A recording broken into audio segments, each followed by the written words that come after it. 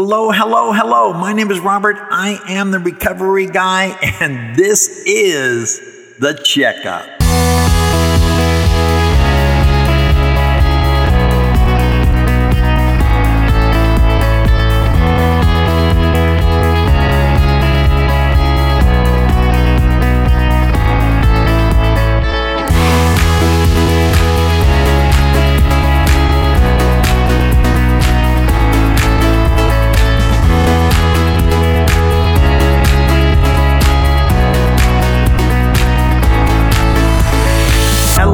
Welcome back. Welcome to Friday.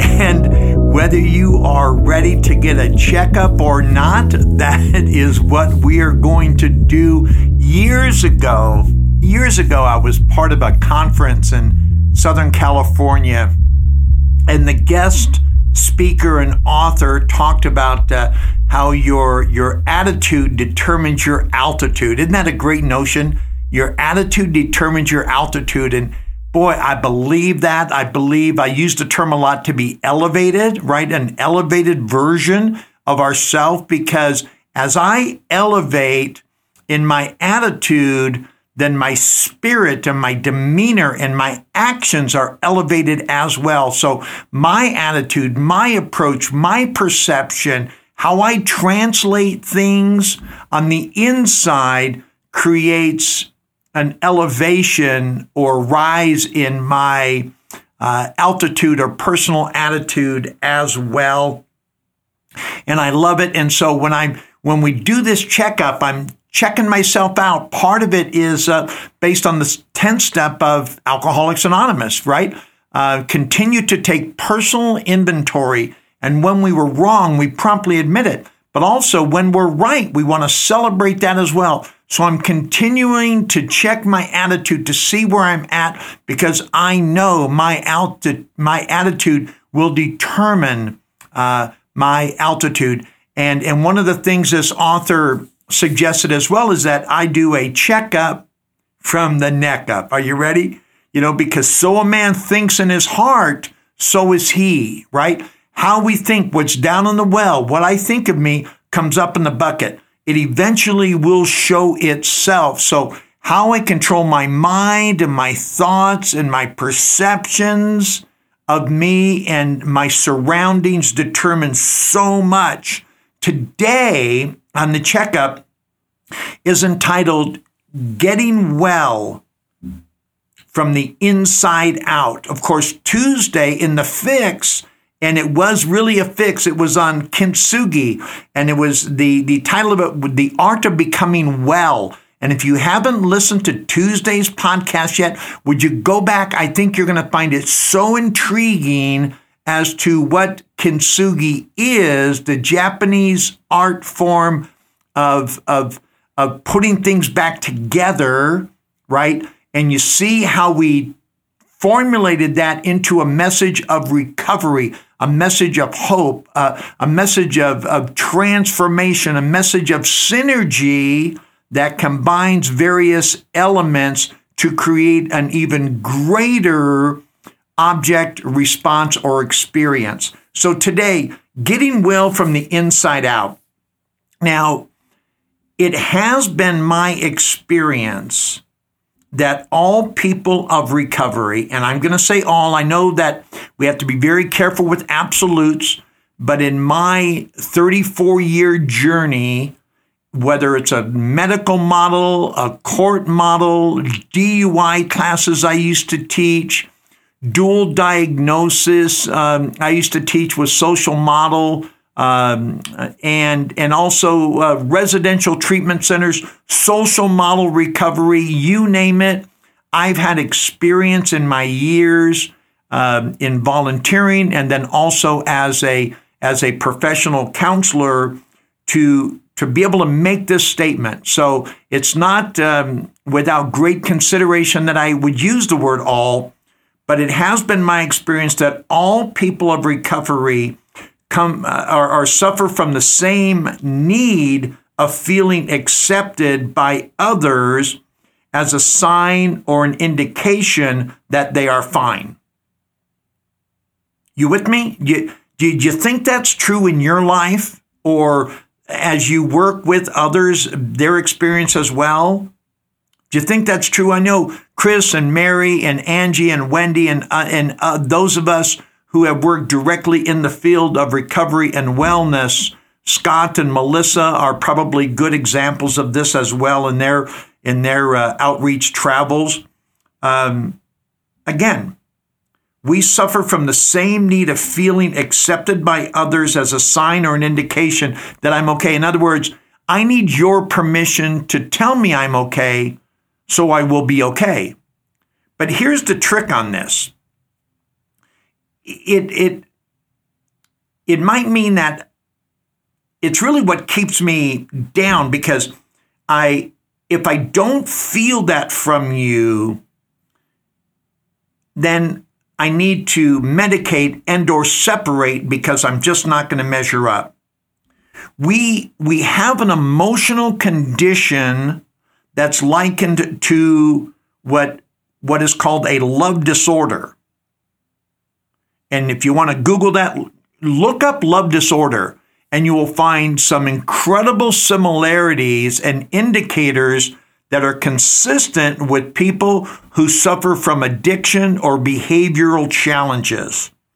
Whether those behaviors come from a mental disorder or displacement or imbalance in the brain or emotion, or it's brought on by an addiction to a substance. It is an emotional condition that years ago, by my first sponsor, Max, that he called a love disorder. And it actually controls how we receive, not what we receive. Because what we're receiving usually comes from outside of us. But the how is how that which comes from outside of us determines how we process that.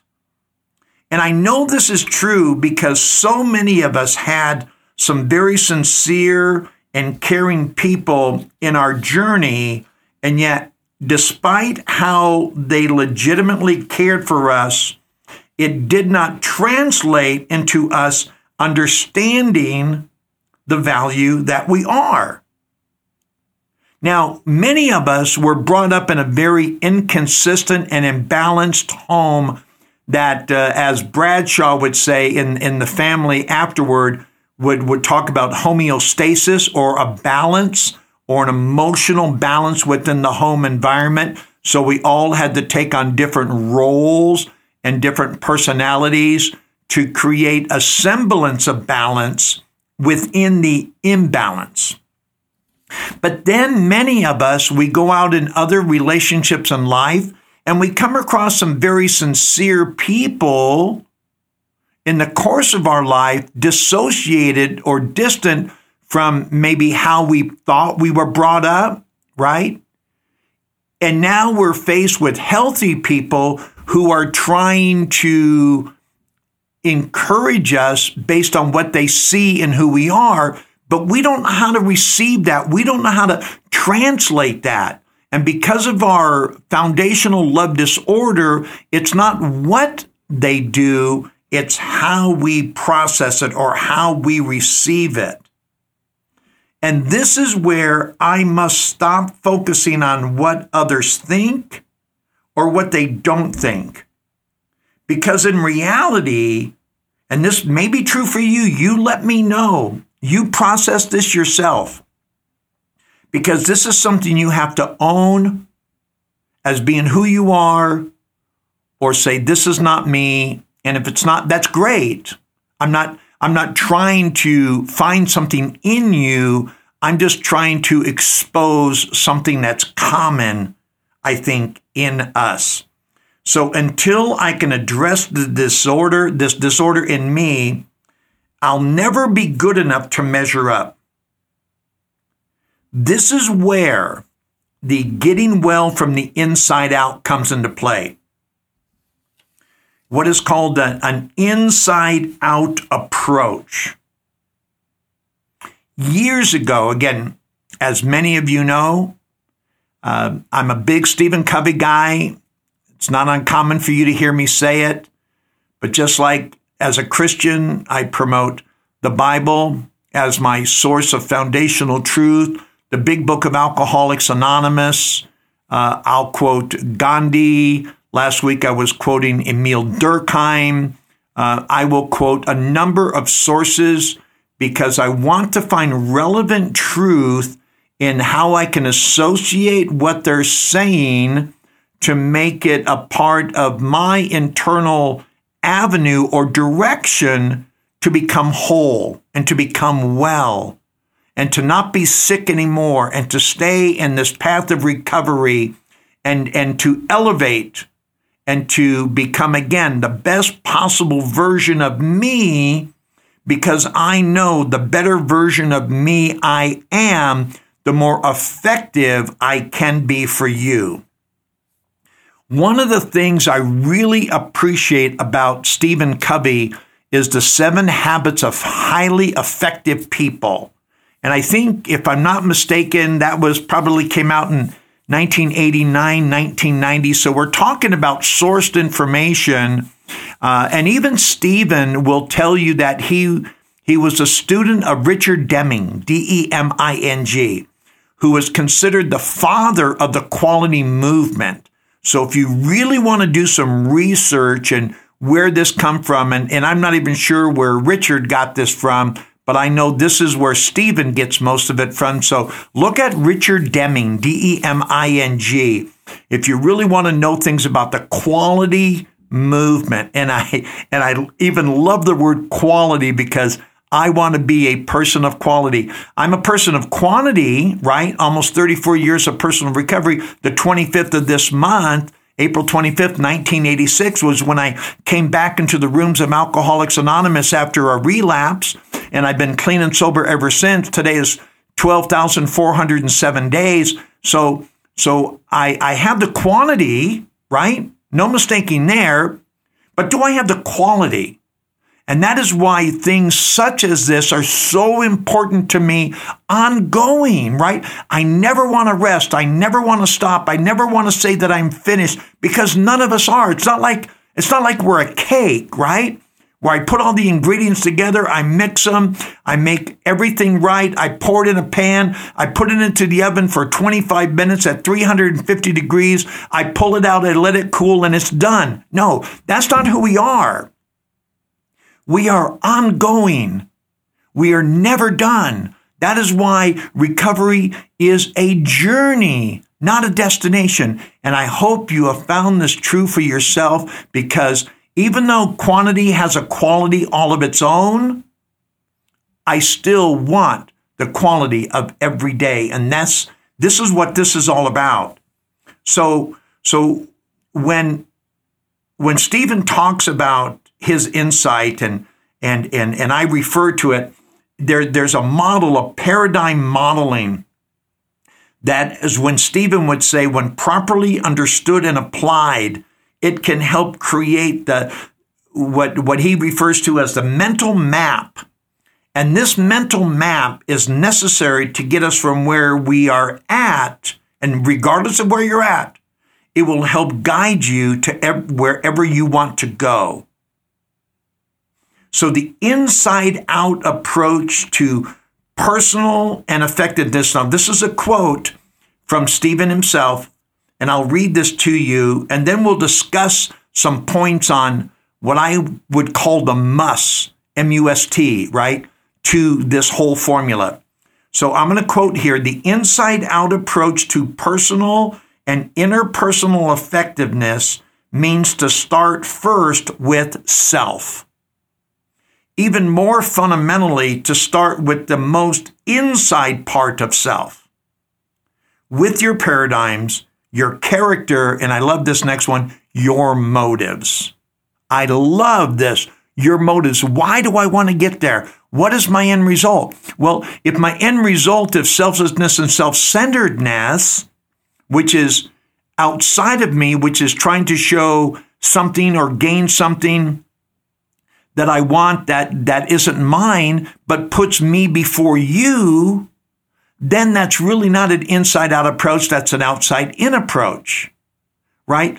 And I love what Stephen talks about when he discusses what he calls the deficiency mentality, right? I don't want to think that I need a bigger piece of the pie because that would mean that you won't get a piece of the pie, when really the pie is big enough for every one of us. The pie is big enough to encompass and incorporate and feed every person who comes into the rooms of wellness. So we take this inside-out approach to the personal and interpersonal effectiveness. He goes on to say the inside-out approach says that the private victories precede public victories, right? I need to feel good about me first before you can see me feel good about me, right? Arrogance is trying to show you something that I want to be, or something that I want you to see me as. Confidence is displaying what I become. Do you see the difference? And I think that's what Stephen is saying there. The private victories precede public victories. That making and keeping promises to ourselves precedes making and keeping promises to others. It said it is futile to put personality ahead of character, to try to improve relationships with others before improving ourselves. Man, does that resonate with you as much as it resonates with me? It's one of the reasons that I don't get tired of being who I am or what you see me or perceive me to be, because I am who I am. I don't get tired trying to be someone I'm not, right? This is natural. I've learned how to adopt this and to adapt this, and based on the Word of God and teachings like from Stephen and from Deming and from Zig Ziglar and Napoleon Hill and our friend Tony Robbins and all the sources we have out there, help me translate this and understand this in a way from the inside out that helps me be more concerned with my character, because my character is going to determine what I do. Does that make sense? And based on my personality, who I really am will determine my character and what I stand for. And based on what I stand for will determine what I do. And based on what I do and those trailing those back will determine how you see me and receive me. How you see me and receive me. All important things along the way. So how do we accomplish this? How do we take this inside-out approach and make it our own? And I'm going to put most of this in the description notes because I want you to be able to go back and refer to it. So again, if you're driving or distracted or not able to write things down, now don't worry about it. I will do the best I can to incorporate these things so you can download them, print them, refer to them at a later date. I like to copy these things often to my notes in my phone, so I have a constant refresher or resource or referral that I can go back and see, the things that I've learned and the things that I really need to pay attention to, because as Tom Hopkins would say, that repetition is the mother of learning, right?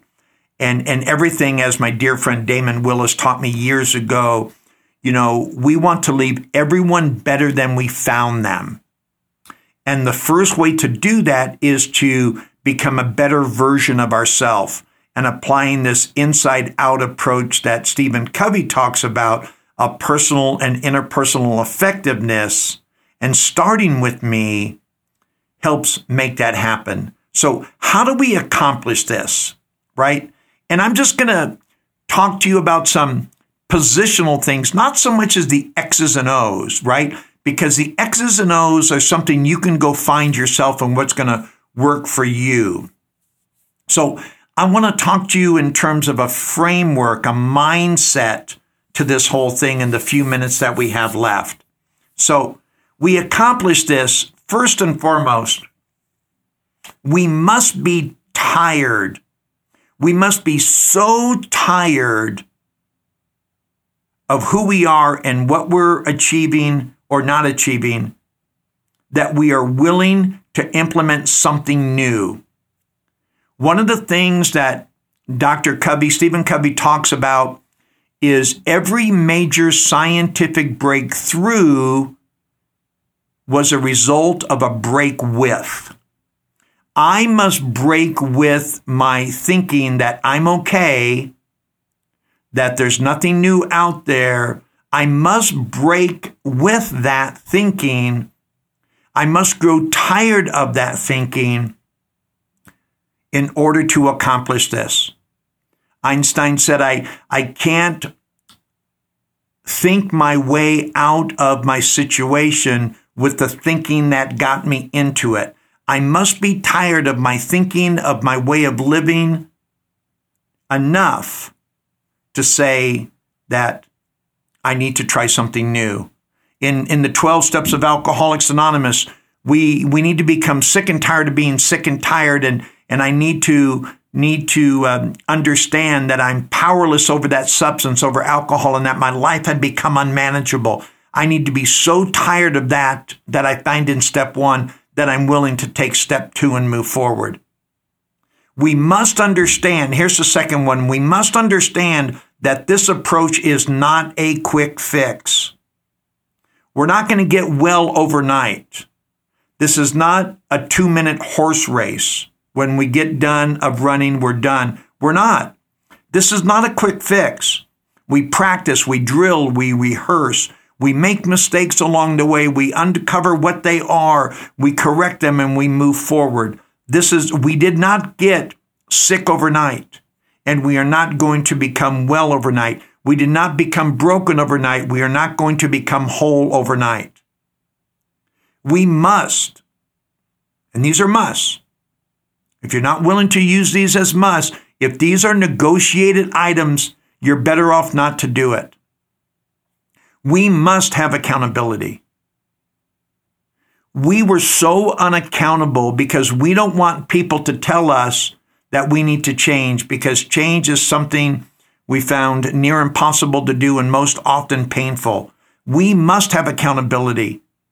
We must remain teachable. I had a dear mentor of mine years ago who would come up to me and say, "Robert, are you teachable?" He was my accountability. But if I wasn't going to be teachable, why would he want to interject in me something that I needed to learn? We must have accountability. And just like it's not going to be an overnight fix, we need to be patient. We need to know that one step at a time, one increment at a time, just like any nutritionist will tell you, be patient over time. You're not going to lose all that weight. You're not going to turn around that health overnight. This is not a quick fix solution. Not going to knock this out on a weekend and say, guess what, I'm well, right? We're not going to learn the things in a week that might take us a year or 2 years, but we will be learning along the way. Please be patient. We must be patient. If we're not, we're going to get frustrated. It's going to create anxiety. We're going to need to medicate from that anxiety just to quiet the madness, and we will relapse. So just so you know now, we must be patient. We must be willing to share what we have learned and applied, or applied and learned. We must be willing to do it for a couple reasons. Number one, people need to benefit by what we have discovered and uncovered. They need to. Sharing is caring, right? The 12th step of recovery. Evangelism will teach you that. Going out any religious denomination or approach will tell you to share your faith. What good is faith if we don't share it? Two things occur. Number one, we're giving away what we've been given, right? It's the reciprocation. Show me a person who doesn't receive, and I'll show you a person who doesn't give, period. So we share it because sharing is caring. And number two, sharing helps me articulate or translate what I'm learning Because if you really want to learn something, then teach it. Trust me, as a podcaster, as an author, my greatest time comes from my study of the information I'm going to present. You ask Shane, you ask Jay, you ask anyone out there who's involved in regularly sharing information, they will tell you the real value in sharing is all the study and the learning that we have to go through in order to bring this information to you. And going back to not being a quick fix, that we must be patient, the final thing is we must be committed to lifelong change. We never arrive. We're always moving forward. We never get off the journey. This is not a destination, so we must be committed to lifelong change. My friend Debbie, who celebrated 13 years sober this last Tuesday, will tell you the same thing. She was committed one day at a time to changing for the rest of her life. This is a commitment to a lifelong change. Without that lifelong commitment, we're going to stop. We are going to rest on our laurels. For whatever reason, we will view life as flat or downhill, which would give us permission to coast. I don't know about you folks. Well, yeah, I do. Whether or not you will admit it, that's another story. Don't we find life to be uphill, even as pleasurable as my life is? There's always another project. There's always something to do. As I even consider my house, and my son Rob and I this last Sunday, we were pulling out shrubs, and he had the axe out, and we were trimming, and we were cutting down bushes and making this one area better. But you know what? I got some other projects to do today to finish that up.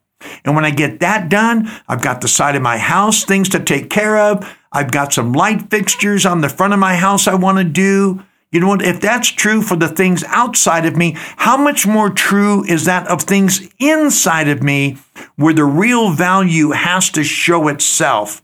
Does that make sense? I hope that it does. I hope you see that getting well from the inside out is a process that we can all achieve, because it's not about what someone did or didn't do. It's about how we perceived it or received it, and based on my personal or interpersonal view of me would determine that. So as I get well from the inside out, as Dr. Covey talks about, either what you're saying to me translates and elevates me, or I realize it doesn't have anything to do with me, therefore I can reject it. I hope you find this as a source of recovery, of encouragement, of getting well one step at a time, one day at a time. We can do this together. Remember, we got sick apart, but we get well together. Thank you for joining me today. My name is Robert, and I am the Recovery Guy.